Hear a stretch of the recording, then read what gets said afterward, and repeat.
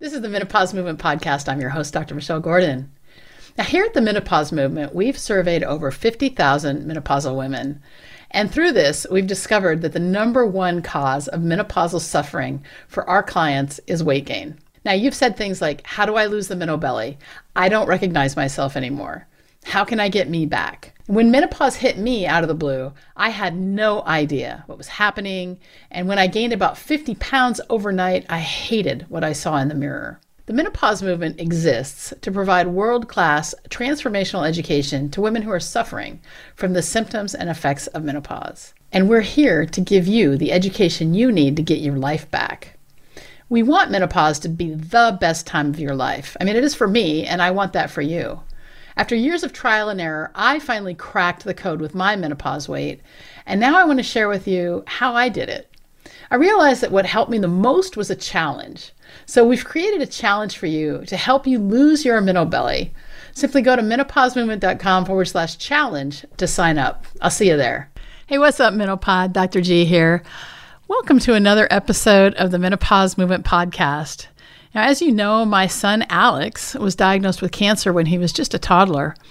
And it was a frightening time in my life and in his life, and our whole family, actually. We had endless doctor visits and hospital stays with painful procedures and toxic chemicals just to keep him alive. I had so much anxiety, and I couldn't think of anything else but his death for the first few months of the illness. It was awful. But I didn't like how that felt, and I went looking for a way to manage that anxiety. The first step for me was awareness of my thoughts and the actions that came from them. When it comes to menopause and life, the only constant is change. And what I'm here to tell you is that change is possible, but it won't happen overnight. The first step to any change is making the decision to change, and then we have to back that up with action. And that's the big challenge, right? How do we take any action? And even more importantly, what actions do we need to take?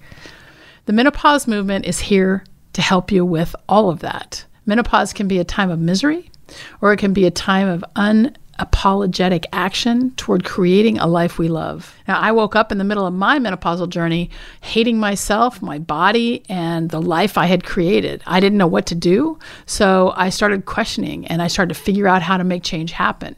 And the result was the menopause movement and this podcast. And the menopause movement has one purpose: to help end the suffering caused by menopause through transformational education and coaching. And we want to help you too.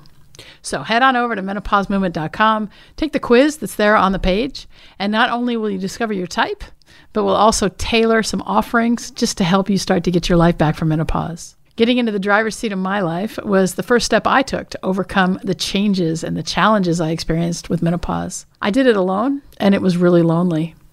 But the menopause movement has created a community of women who are unapologetically deciding to become their best selves, one small action at a time.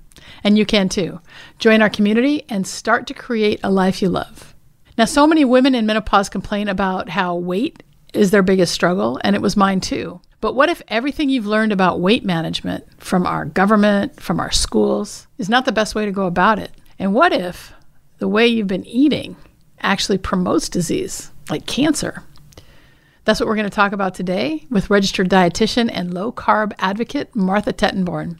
She's a certified primal health coach as well as a dietitian. She's got over 30 years experience working in many areas of nutrition. She currently works in long-term care with a focus on nursing homes and gerontology. Her private health coach practice, the Cancer Doula, promotes a low-carb, whole foods-based approach to disease prevention and cancer symptom management. When she was diagnosed with stage 1 ovarian cancer, Martha began exploring the research of the disease and discovered the science of cancer metabolism. This led her to develop and use a protocol of ketogenic diet with targeted therapeutic fasting to significantly impact her response to chemotherapy. Now, inspired by her own journey, Martha wants to help others see cancer differently as an experience that will give you strength, wisdom, and more love for your body and life than ever before. She's a cancer survivor since 2018.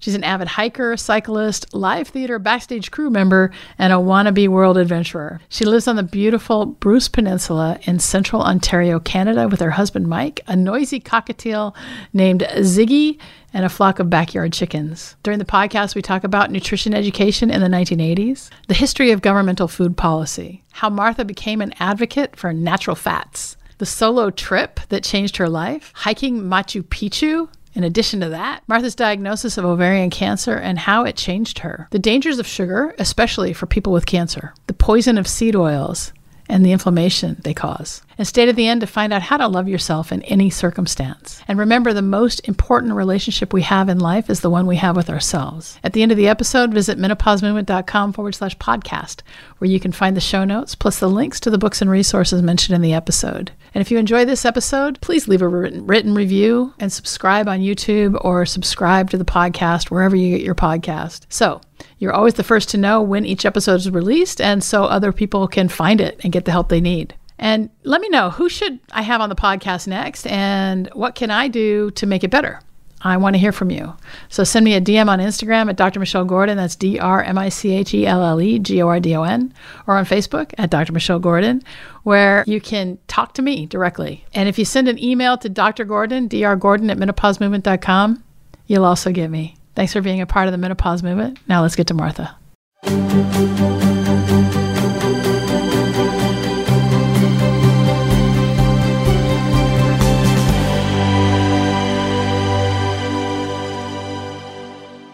So Martha, welcome to the Menopause Movement podcast. I'm super excited to have you here.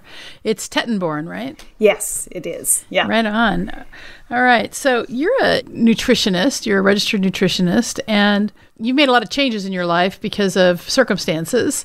And so when you went through nutritional training school, what did you learn? Oh, well, I started university in 1980, which was the year that the McGovern Commission came out with their low-fat guidelines for all Americans, everybody over the age of 2. And that in turn affected all Western medicine. I'm Canadian, so the Canadians also adopted the American guidelines, and as did the British and the Australians and everybody basically in the world. But it was considered cutting-edge science. We felt like we were on the edge of something incredibly new and powerful and different. And that's how I was taught. That's how I practiced for probably the first 20 years of my practice. And I worked in acute care, and I worked in home care, and I did some private practice and stuff over my many years as a dietitian. Most of the time, I really wasn't very successful in truly helping people to be better. I mean, acute care medicine, yes, if you have to help somebody with tube feedings or that sort of stuff, there's still an important role there. But in terms of chronic disease, no. The whole idea that we had to change people's cholesterol was misguided. But of course, that's what we were all aiming to do, and yet we weren't overly successful at it. Weight loss, no.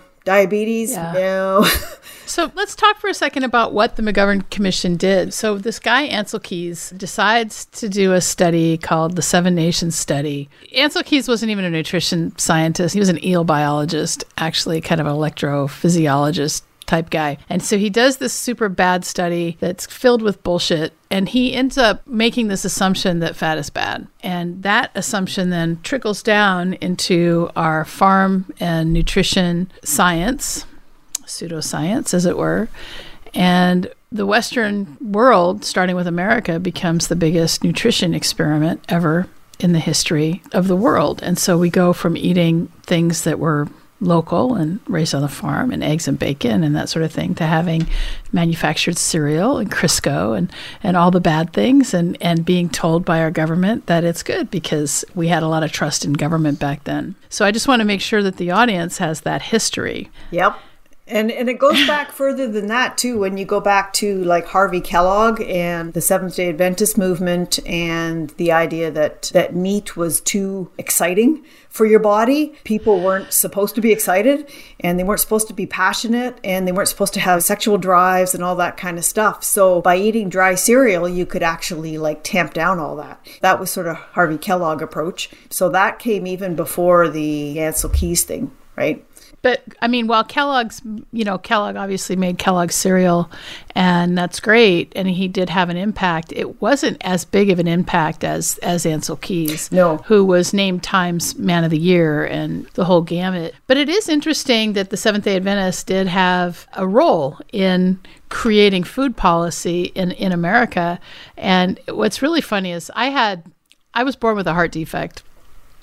I had an atrial septal defect. For those of you who don't understand that, that's like a hole between the very two top chambers of the heart. And when I went for my very first heart catheterization when I was 18 years old, they had an option called Loma Linda. And Loma Linda is a town in Southern California that is very Seventh-day Adventist. And there's a hospital there, and you can't even get meat there. And so it was like this texturized soy protein. And at the time, of course, I was a vegetarian because I thought that was the right way to eat. And I ate it, and it actually wasn't horrible. But yeah, so soy. Anyway, it's just kind of funny because the influence that they had on food policy. All right, so what happens then? How did you become a renegade low-carb dietitian? Because this is so fascinating to me.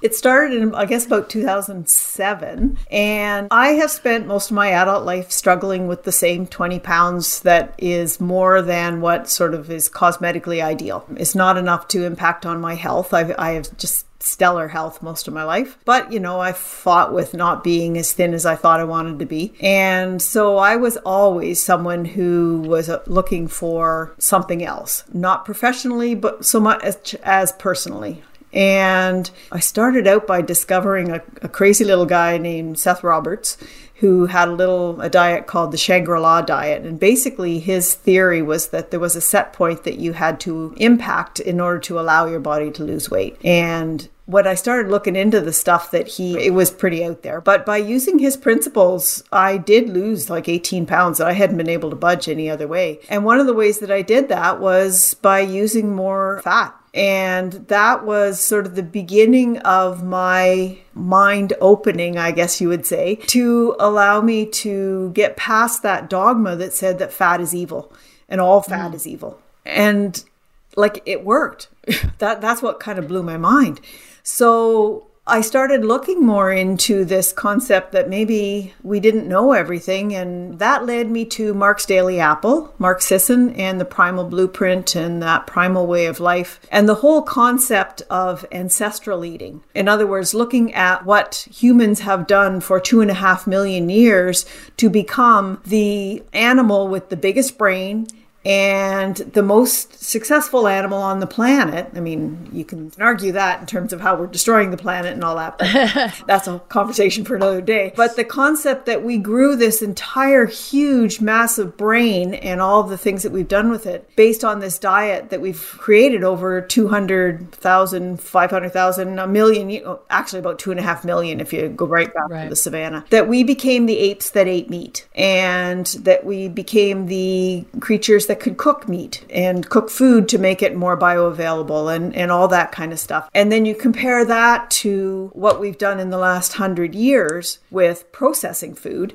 and creating foods that have never been part of the human food chain ever before, like Crisco and high fructose corn syrup. How we've somehow thought that those were better, like these created things were better, and then almost made bad to eat things that were ancestral and better to eat things that were created, air quotes. Right. But yeah, so I think there's an opportunity here to talk about like what happened with not just Ansel Keys, but even going back further. The issue was we have a policy that demonizes fat. But then on top of that, we also have policy that really glorifies science. And so it's not only, hey, eat this, not that. It's this is manufactured and science is awesome. And we just made it to the moon and all these things. And so if you're just new to the podcast, make sure you go and listen to Fat is Not the Enemy with Dr. Kate Shanahan, because we talk about the history of fats in that episode. What is really interesting to me is understanding, as I started my menopause journey and starting to understand how to eat, is that the fats that we use are what the building blocks of our steroids, our hormones. And then if you're eating these manufactured crap fats, and again, remember, there's 3 C's and 3 S's. That's corn, canola, cottonseed, safflower, sunflower, and soy. So if you cut nothing else out of your diet, cut those because they are really bad and they interfere with everything, cause inflammation. And so I think that there's just a place to really talk about the glorification of science. And don't get me wrong, science is awesome. Science is amazing. And science has taught us all about what's happening in the space between our atoms and how the universe works and how we can get things in our lives just by thinking, right? Mm-hmm. But we also have to be super careful about what we choose to put in our mouths because we still are physical and we still have software that's used to real stuff. The other podcast I want to ask people to go and listen to is regional eating and how it can help you with Kathleen Finley, because that's all talking about going locally and eating locally. So what I want to ask you is, what about ancestral eating and what about our current food supply? What changed for you? Well, it started with the sugar, taking out sugar, understanding that there was a problem with sugar, I guess, because as dietitians, we didn't really think there was anything wrong with sugar. The only thing that was absolutely connected to sugar, according to the science when I was in school, was dental caries, nothing else. Right? So that started with the sugar. Then I learned more about the industrial seed oils and the polyunsaturated fats as opposed to saturated and healthy natural fats that come from animals. And then the third one was the grains, the industrial grains that are produced with heavy use of glyphosate, the Roundup, the Monsanto glyphosate, and the fact that that is probably a lot of what is involved in the grain intolerance that we see in so many people these days. So switching to when I do use grains, I use organic grains. I think we have an opportunity to talk about that because when I go to Europe, when I eat bread in France, if I have a butter croissant in France, I don't have bloating. I don't have weird digestive like diarrhea or anything like that. It's like just yummy. South America too. Yeah. I hiked Machu Picchu with my best friend in 2015, and she's completely sensitive up in Canada. Yeah. And down there we could eat everything, including the puffy white bread. Wow. It was fine. And I had read about that online, so I had suggested that we try it when we were there. I always have been someone that feels better not eating a lot of regular wheat, and both of us, when you're hiking the Inca Trail, you eat whatever they put in front of you, right? Absolutely. So, I can imagine. Yeah. I want to hear a little bit more. I mean, I love to travel, and I haven't done Machu Picchu, but I've been to Antarctica, and I've been, yeah. We were there just before the pandemic. I mean, it was into evolution. Oh. So we left Santiago in February of 2020, and then the world went crazy. So sure did. Yeah. So I just would love to hear a little bit about the Inca Trail. I mean, I know that we're talking about diet and stuff, but what's that like and how long did it take and how did your life change as a result of doing it? Well, we've always been a household that decided that we weren't going to wait till we retired to travel and enjoy life, partly because my husband's entire extended family is over in Europe, in Germany. And so we've gone back and forth, and we've sent a child there for a year to high school, and we took in a nephew for a year to go to high school here in Ontario. And so we were fairly connected. But I've also done a lot of development work where I've gone to Central America, usually Guatemala or Honduras, and we go down for 2 weeks and we work with the local people and we build something like a home or a community center or something like that. And I've been doing that since about 2000. So when I turned 50, I decided I was going to do a big trip, and I was going to do it by myself. And I went to Guatemala for 3 weeks alone. I'd never traveled alone, been with my husband since I was a teenager, never traveled alone. It was life-changing to be completely on my own, right? I wasn't mom, I wasn't wife, I wasn't financial manager, I wasn't the dietitian, I didn't have my church responsibilities. I had nothing. It was just me in the moment, right? It was amazing. So when I was turning 55, I wanted to do something big, and I decided I wanted to hike the Inca Trail to Machu Picchu. And my best friend decided she would come with me. We've been friends since grade 7. And so the two of us went to Peru for 3 weeks. So again, the Inca Trail itself is a 4-day hike. It's 42 kilometers. It's in the high mountains, so the air is fairly thin, and you do a couple of really high passes where the air is very thin.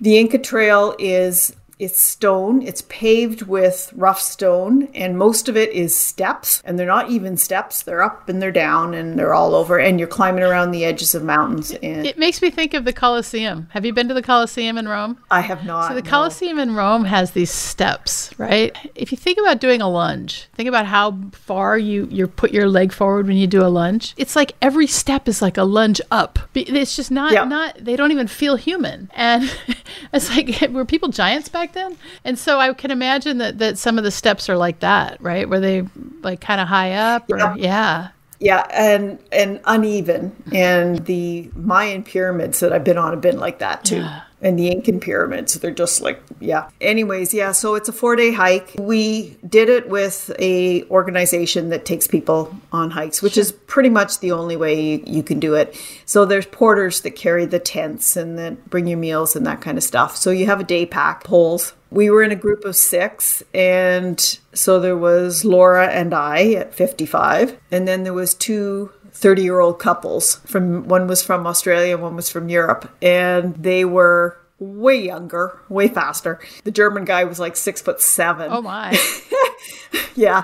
But, we kept up. We hung back sometimes, but it was an amazing experience just to be able to do it, to see the mountains, the Andes, and to experience the history. It was absolutely, I loved it. Wow. But it was only one part of that 3 weeks. We did Lima, Cusco, the Sacred Valley, the 4 days on the Inca Trail. And then we took a bus to Lake Titicaca, and we went out on the lake and stayed overnight in a private home out there. And then we went to the Colca Canyon, which is the second deepest canyon on the planet. It's about twice as deep as the Grand Canyon, believe it or not. Spent a few days kind of recovering there. And then we went to Arequipa, which is a colonial city, very beautiful colonial city, and the heart of the alpaca yarn industry in Peru. Wow. Big knitter here. This was a really big deal for me. I mean, I came home with 2 kilograms of yarn. Wow. In carry-on luggage. Heavy. We had nothing but carry-on the whole trip, right? Yeah. For 3 weeks, hiking and everything.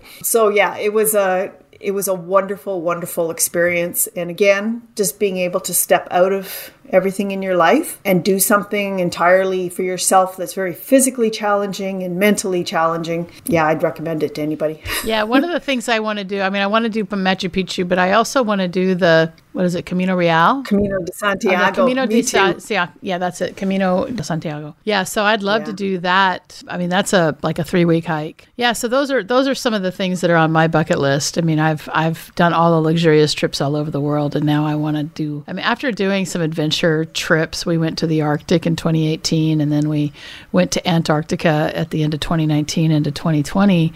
And I was like, I don't want to do luxury trips anymore. I just want to do adventure. I've never done luxury trips. Yeah. I visit family, or I go to a third world country and I live in a local village and build things. Fun. Like shovel cement. We build cement on the ground in a crater, like in a volcano. And I've hiked up some volcanoes, which is in Central America, which is very cool too. So neat. We're not luxury trip kind of people. In fact, in about 3 hours, we're driving off to go camping. Oh, fun! I like camping. I used to camp. I grew up in Washington State, and so we did a lot of camping. It's just kind of part of the culture. You go to the mountains because there's real mountains there. Yeah. So to get back to diet and the best way to eat, especially if you've been diagnosed with cancer, let's talk a little bit about what happened with you and how you understood sugar, but then you had some other things happen. I had been doing low carb nutrition for a couple of years. My day job is in long-term care. Okay. I work in nursing homes, but I had done some extra certification through the Primal Health Coach Institute to get a low carb certification on top of my RD. And I started a private practice. And so I was well versed in low carb ancestral type stuff, dabbled in ketosis, see what that was like and so on, self-experimenter, right? Sure. Like a lot of people. So 3 years ago this month, actually, I discovered that I had a huge ovarian cyst in my abdomen. I discovered that by Laura, my same girlfriend, sending me a text message and said, "So what are you up to on your plank?" Because we'd been kind of challenging each other with the plank. I hadn't done one in like a month. I'd kind of fallen off the wagon.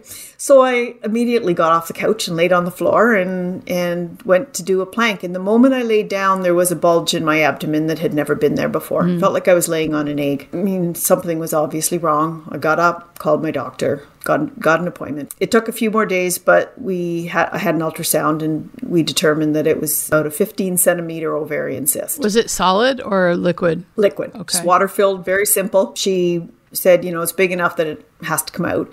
And so she referred me to the local gynecologist, and we did the blood work to see whether there was an elevation in the cancer marker for ovarian cancer. And it was only marginally elevated, like just barely above normal. So that wasn't any sort of a red flag for anybody. It was summer in Canada. So, I mean, summer is like so brief up here that everything just kind of, the doctor was on holiday, so you just wait for her, that kind of stuff. And I live in a pretty rural area, so it's not like we had a whole lot of options. So it took 2 months, and then I got the cyst laparoscopically removed. So they ruptured it inside of me, and it was way too big. Like I was 5 months pregnant at this point. I had to pull up my waistband when I sat down because the bulge was above my navel. So they ruptured it, they took it out. Then they called me 6 days later and said, "The doctor wants to see you. Come tomorrow morning, bring your husband." Wow. And I kind of went, oh shit. Yeah. Because I work in healthcare. I knew exactly what that meant. Yeah.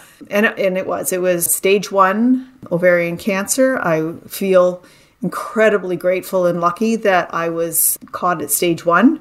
Because about 75% of women who are diagnosed with ovarian cancer are diagnosed at stage 3 or stage 4. Yeah.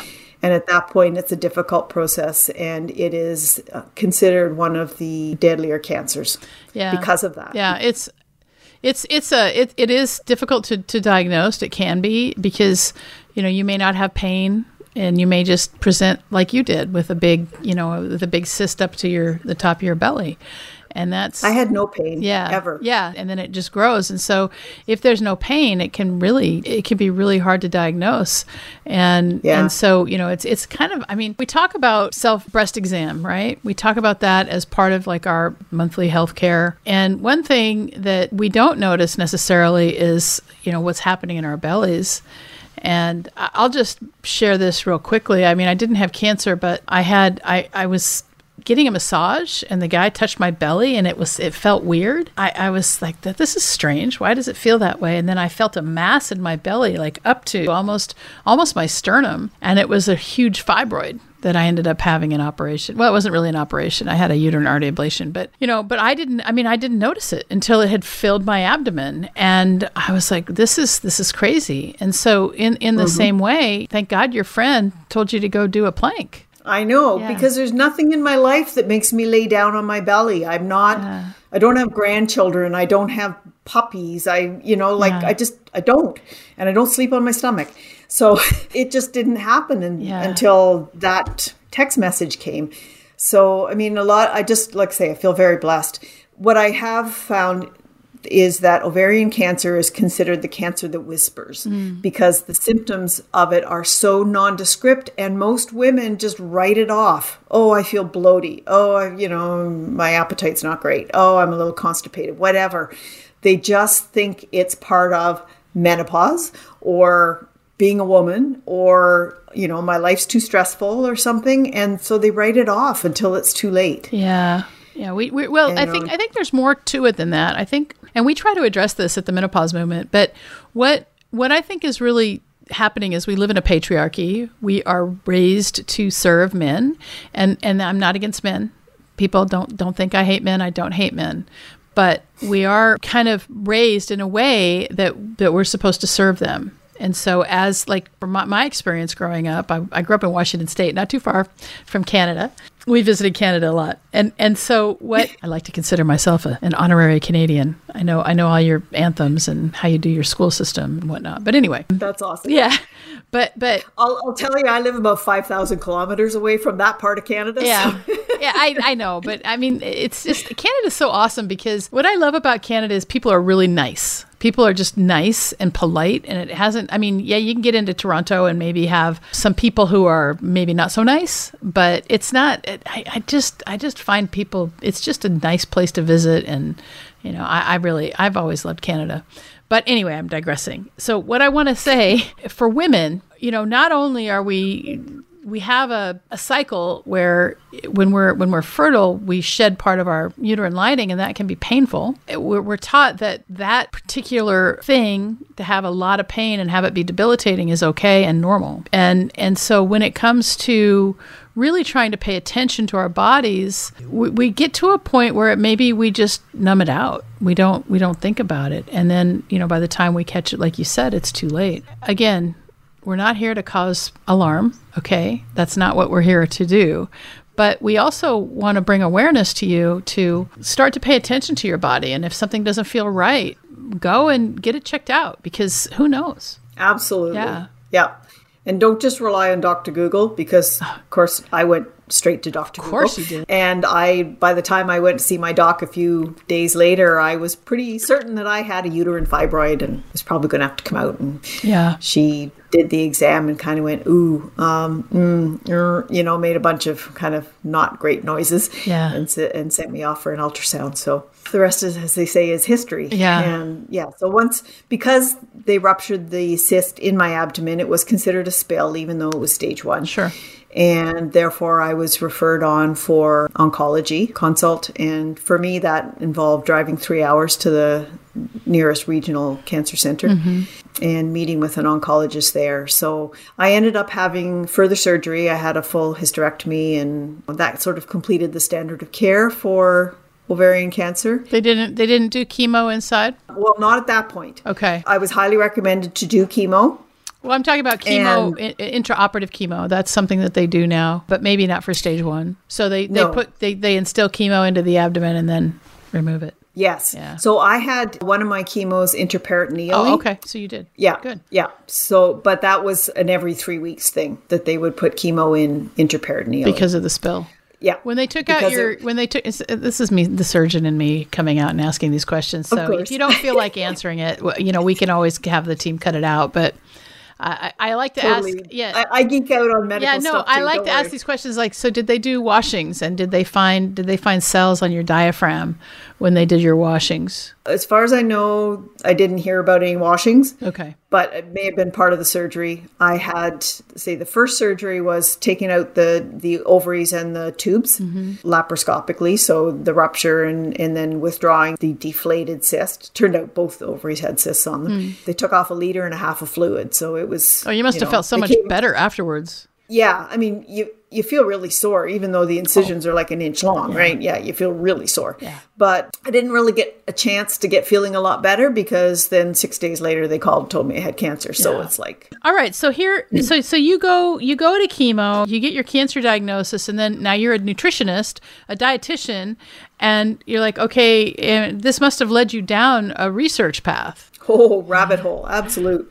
Because I was already low carb focused, right? And I was already understanding that the conventional wisdom was not adequate in terms of treatment. Yeah. So, but I mean, as a dietitian, all we'd ever really learned about cancer was help people to manage to get enough food in to maintain their weight despite the side effects, and try and prevent cachexia. Right. That's all we were, ever given. And of course, cachexia. We have to define that for our listeners. Cachexia. Yeah. Cachexia is the wasting of body tissue that happens in advanced cancer.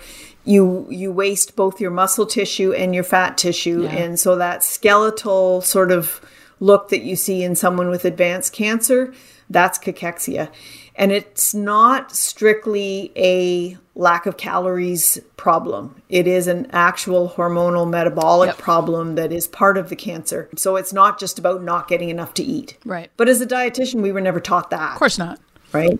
No, it was all about getting enough in. So, I mean, the guidelines were high protein, high calorie, add sugar to things, add honey to things, add cream and butter, and, make things as nutrient dense as possible. And then, of course, use commercial nutritional supplement products. Right. I won't name any brands, but I mean, everybody kind of knows what they are. Yeah, but those are just like sugar and vegetable oil in a bottle. Oh, I mean, they're totally. they're poison. You know, they're not really totally made for nutrition. processed, Horrible chemical. things. Yeah. Like everything that we don't want to eat in terms of processed healthy foods, that's what they use to make nutritional supplements. Yeah. Because they break everything down to its most basic components, and then they try and put it back together into a vanilla flavored drink. Right. Right. It's disgusting. So yeah. So let's talk a little bit about, if you're not diagnosed with cancer, like how can we start to eat now to support our metabolism? Well, the things we've kind of talked about, and the things you've talked about on some of your other shows, which is number one, cut out the sugar and the highly refined carbohydrates. If you're drinking soda, stop drinking soda. Yep. I mean, all if forms. There's only one thing that everybody takes away from this is stop drinking soda. Cut out the sugar, because cancer feeds on sugar. Cancer cells require sugar in order to metabolize at the rate that they are genetically forced to metabolize. They have no off switch. They have no ability to turn themselves down when the fuel isn't there. So they're desperate for fuel, and sugar is their preferred fuel. So keeping your blood sugar low, keeping spikes out of your blood sugar after meals and things, that's an important thing you can do to help everything about your health, but particularly if you happen to have cancer. Secondly, use only the healthy animal-based or possibly olive oil or coconut oil fats, not the industrial seed oil fats that are created from grains, most of which in the North American food supply particularly will be GMO grains, which means that they're heavily glyphosate sprayed. Take those things out of your diet, because every cell membrane in your body is made up of those fatty acids. And if you have crap fatty acids going in, then you have crap fatty acids in every cell membrane in your body. And I mean, as you mentioned, the hormones are all built on fats and cholesterol, yep. But the fatty acids are actually used for cell membranes. And because cancer is an uncontrolled growth, they are building new cellular material all the time. So they're looking for those fuels. So you want to keep your healthy cells as healthy as possible using natural fats, and you want to keep the crap fats out of your diet. So that's... I love that. Dr. Kate says, and I got this from her, that nature doesn't make bad fats. Yeah. Nature doesn't make bad fats. So any animal fat, any fat that comes from an animal, meaning, even butter, lard, beef tallow. Yep, beef tallow, cream. Yep. The dairy has its own set of problems because we're the only species that eats another species' milk, right? And so dairy is, if you're having cancer, dairy is probably something you want to stay away from. Butter's probably okay, but actual milk and milk products, some of the research shows that cancer grows in the presence of the milk protein called casein. So probably better to stay off of that. But more to your point of cutting out sugar. The thing is that so sugar and vegetable oil, I'm talking about that all the time. And the thing is that your body, you guys, change is not easy. Change, I talk about it at the beginning of the podcast. I talk about it through the podcast. The menopause movement helps you make changes that you need to make in your life. That's what we're here for, right? And change is hard, but in order to keep going in the change, to increase your own self-efficacy, it's so important to have that goal, to remember why you're doing it. And it's really hard to have a stronger motivator than your own life. That's well said. Yeah. If you continue to do the same things you've been doing, especially if you're dealing with cancer right now, you're probably just going to end up having more problems with it. And so right now we're giving you a tool that you can use in your life to maybe even avoid cancer. I can't guarantee that because it's multifactorial, but at the end of the day, the more inflammation you can reduce by eating healthy food, the less your chances are. The third thing is the toxins, and that's where if you're going to use grain products or agricultural products, use organic as much as you can, particularly to avoid glyphosate and other toxic chemicals that are used on industrial agricultural products. I actually buy flour on Amazon that comes from France. Do you? I do. Yeah. So if I ever have the hankering. I buy organic bread and organic cereal for my husband, who still likes to use those things, just to try and keep, and organic flour. But I live where I can buy local organic flour too. So if I ever have a hankering for bread, if I want to make bread, I made bread at the beginning of the pandemic. I was like, I got to make bread. Like a lot of people got back into making bread. You and everybody else. Yeah. So I made my own bread and it was really yummy. But then I was like, I don't feel so good. So I got this flour from France. So I should probably use it before it goes bad. So we did talk a little bit about how we ignore our bodies. Let's talk for a minute about things that you've done to keep yourself going, in terms of, really, really the way you've chosen to think through managing this setback in your life. It was huge for me. I identified as being extremely healthy. I was trying to establish a private practice based on low carb that was all about, aging awesomely. And I felt spectacularly healthy.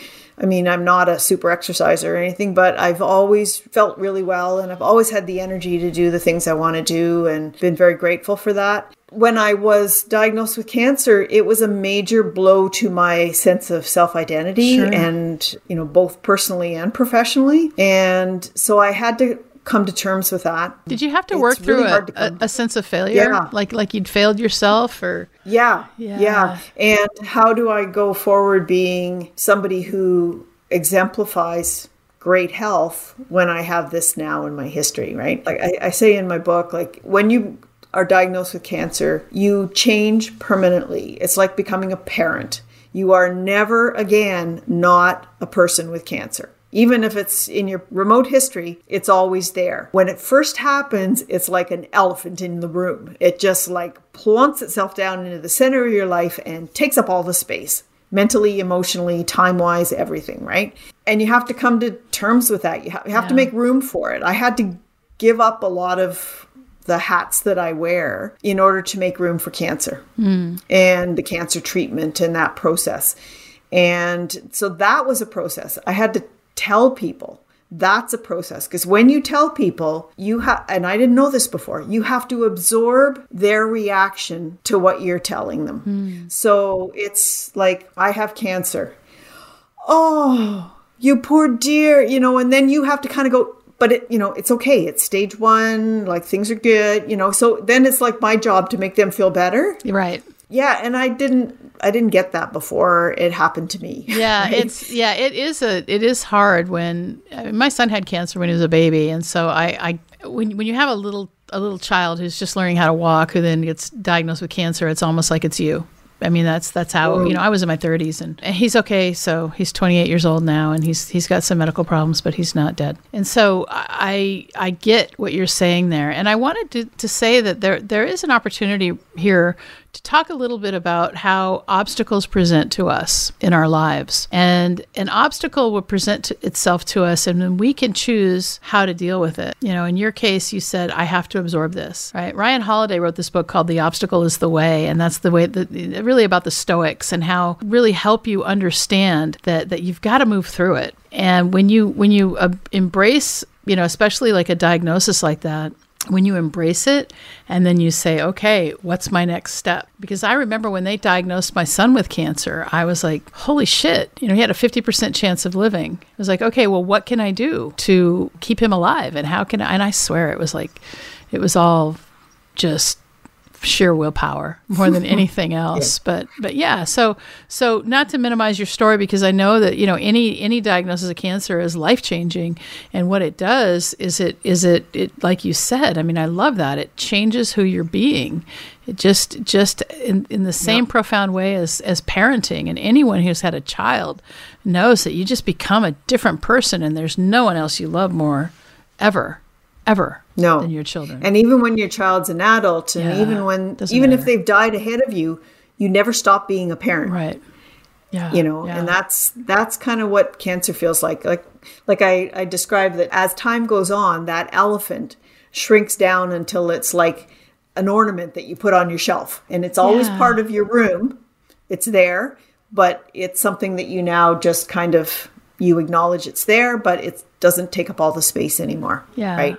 But for me, because of what I discovered in terms of doing the research and the fact that I had nutritional interventions that I could put in place that impacted on my journey through cancer and cancer treatment, I started a blog because I wanted, well, first of all, I was pissed off that as a dietitian, I didn't know this stuff. Yep. How come we don't know this stuff? How come this isn't common knowledge that cancer has a disordered metabolism? That because it's metabolism, you can affect it by what you eat. Yep.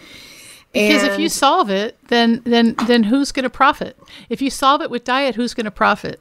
And I'm not I'm not a conspiracy theorist. I really am not. I don't go for conspiracy theories, but I do understand business and I understand profit. And if we suppress things like eat healthy, then we're going to sell more chemo. Yeah. Yep. It's very true. I mean, and the things that you can't patent, like a ketogenic diet or off-label use of metformin or high-dose intravenous vitamin C, you can't patent those things. Therefore, you can't make megabucks on them. So there isn't even the impetus to do the basic research to support those things, right? Yeah. But me as an individual, I could try and get the message out. So I started a blog. I called it Powerful Beyond Measure. And I started just kind of blogging my own experience so that people would know things like, the sort of the hidden aspects of ovarian cancer and then cancer metabolism. And then I got into how to impact on chemo side effects using intermittent fasting and ketosis, and how I could protect my healthy cells using ketosis, being in a state of ketosis, and then using fasting right around the chemo itself. And after I blogged for a while, somebody sort of said, you should write a book. Yeah. So I started writing a book. Lord knows I had the time because I'd cleared away all these other responsibilities, my church responsibilities and my volunteering responsibilities and half of my nursing homes. And so I had time. And so I started putting together the book that became Hacking Chemo so that people would be able to, so I'd be able to get the message out to more people. Yeah. And then, of course, I'm doing podcasts and stuff to support getting the message out because people need to know they have this power. Yeah. I mean, that's the whole idea, y'all, that you do have the power. One thing that we can choose, it's hard to choose your thoughts, even though your thoughts are what create your reality. It can be hard. That takes discipline. But you can definitely control what you put in your mouth. And yeah, I get it. I eat mindlessly too. And you guys, I still eat potato chips sometimes. I do. And it's okay. And sometimes I still eat those shitty seed oils. I'll admit it. I do, because they're odorless, they're tasteless, and they're cheap. And sometimes I really want potato chips and I'll just eat them. I get it. However, every time I do that, when I go for a run, my feet start to fall asleep. Oh, yeah, it's really crazy. It's really, when I'm not careful with my diet, I go running and my feet fall asleep. And it's my body telling me, hey, what are you doing? Pay attention. Don't eat this crap. And so, at the end of the day, if you want to feel healthy, you got to start somewhere. So if you're not feeling healthy, start by cutting out your soda or something sugary. Start there. And if you fall off the wagon, it's okay because you can start again. And just remember, we have this simple, easy Mental Belly challenge that you can join in. It will support you for a whole 28 days, and you can actually start to make those changes, little changes, one little habit at a time. So make sure you check that out, menopausemovement.com/challenge. Now, when it comes to the end, we're near the end here. What kind of parting thoughts do you have for our listeners today? I guess I want to say a couple of things. I want to say that people are incredibly more powerful than they think they are when it comes to making health decisions and having control over your own body. Yeah. Particularly postmenopausal women, because we spend our whole lives like looking after other people. But we've got to realize the importance of what we do for ourselves and that we need to love ourselves. So we have diet as in what we put in from outside, but we also have what we consume in terms of our own thoughts. And so approaching everything in your life from a position of self-love and gratitude for what you have, and always looking for the upside of what you have. I mean, I took a cancer diagnosis and turned it into a book. Yeah, and it is. Some people would kind of go, oh, don't you want to put the cancer behind you? Like, just pretend it never happened, because it's been 2.5 years now that since I finished chemo. And it's like, but it changed me in my core, right? Into something different. And it took the passion that I had for low carb and it focused it in on that particular area. Yeah. And at that point, like 2 years ago, there really weren't people talking about low carb nutritional interventions around cancer, and particularly around chemotherapy, using fasting around chemotherapy and stuff. Nobody had actually kind of championed that particular corner of, low carb nutrition. Yeah. And I just felt like there was a calling for me to be there. You can take whatever life throws at you and you can turn it into something wonderful. You have to keep a positive attitude. And like I say, that's your internal mental diet of positive self-talk. Cut out the sugar, cut out the oils, cut out the crap, cut out the negative self-talk. Yeah. I approached my cancer from a position of love. I just kind of wanted, I call it the Marie Kondo version of cancer treatment. I would sort of go like, hey, what is this cancer teaching me, first of all? And secondly, as Marie Kondo says, if there's something in your life that's not sparking joy, thank it for its time in your life and then let it go. Yeah. And that was kind of how I approached my cancer. Yeah, I think that there's an opportunity here to just talk a little bit how we choose to be around anything. Around anything. So life is going to throw us circumstances, and we can either be a slave to the circumstances or we can actually start to look for opportunities, because things happen. They're neutral. They just are.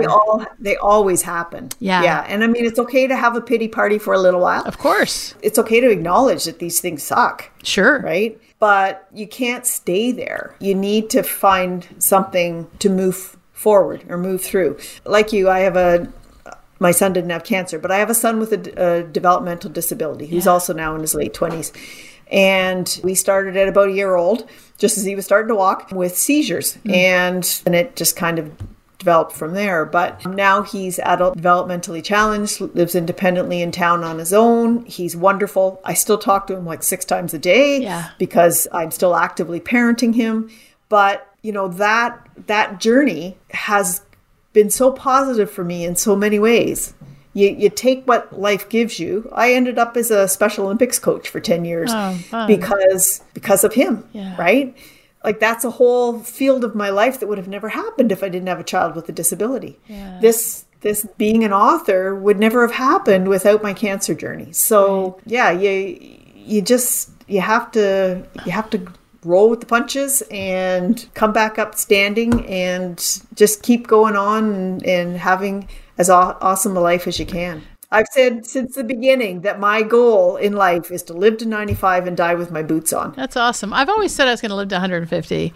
The universe is going to put the things in front of you that you're asking for. And believe it or not, whatever you're asking for, you may not ask for cancer, but maybe you asked to be an author. And that's just how it came together. The universe doesn't really, it's so neutral, but it loves us.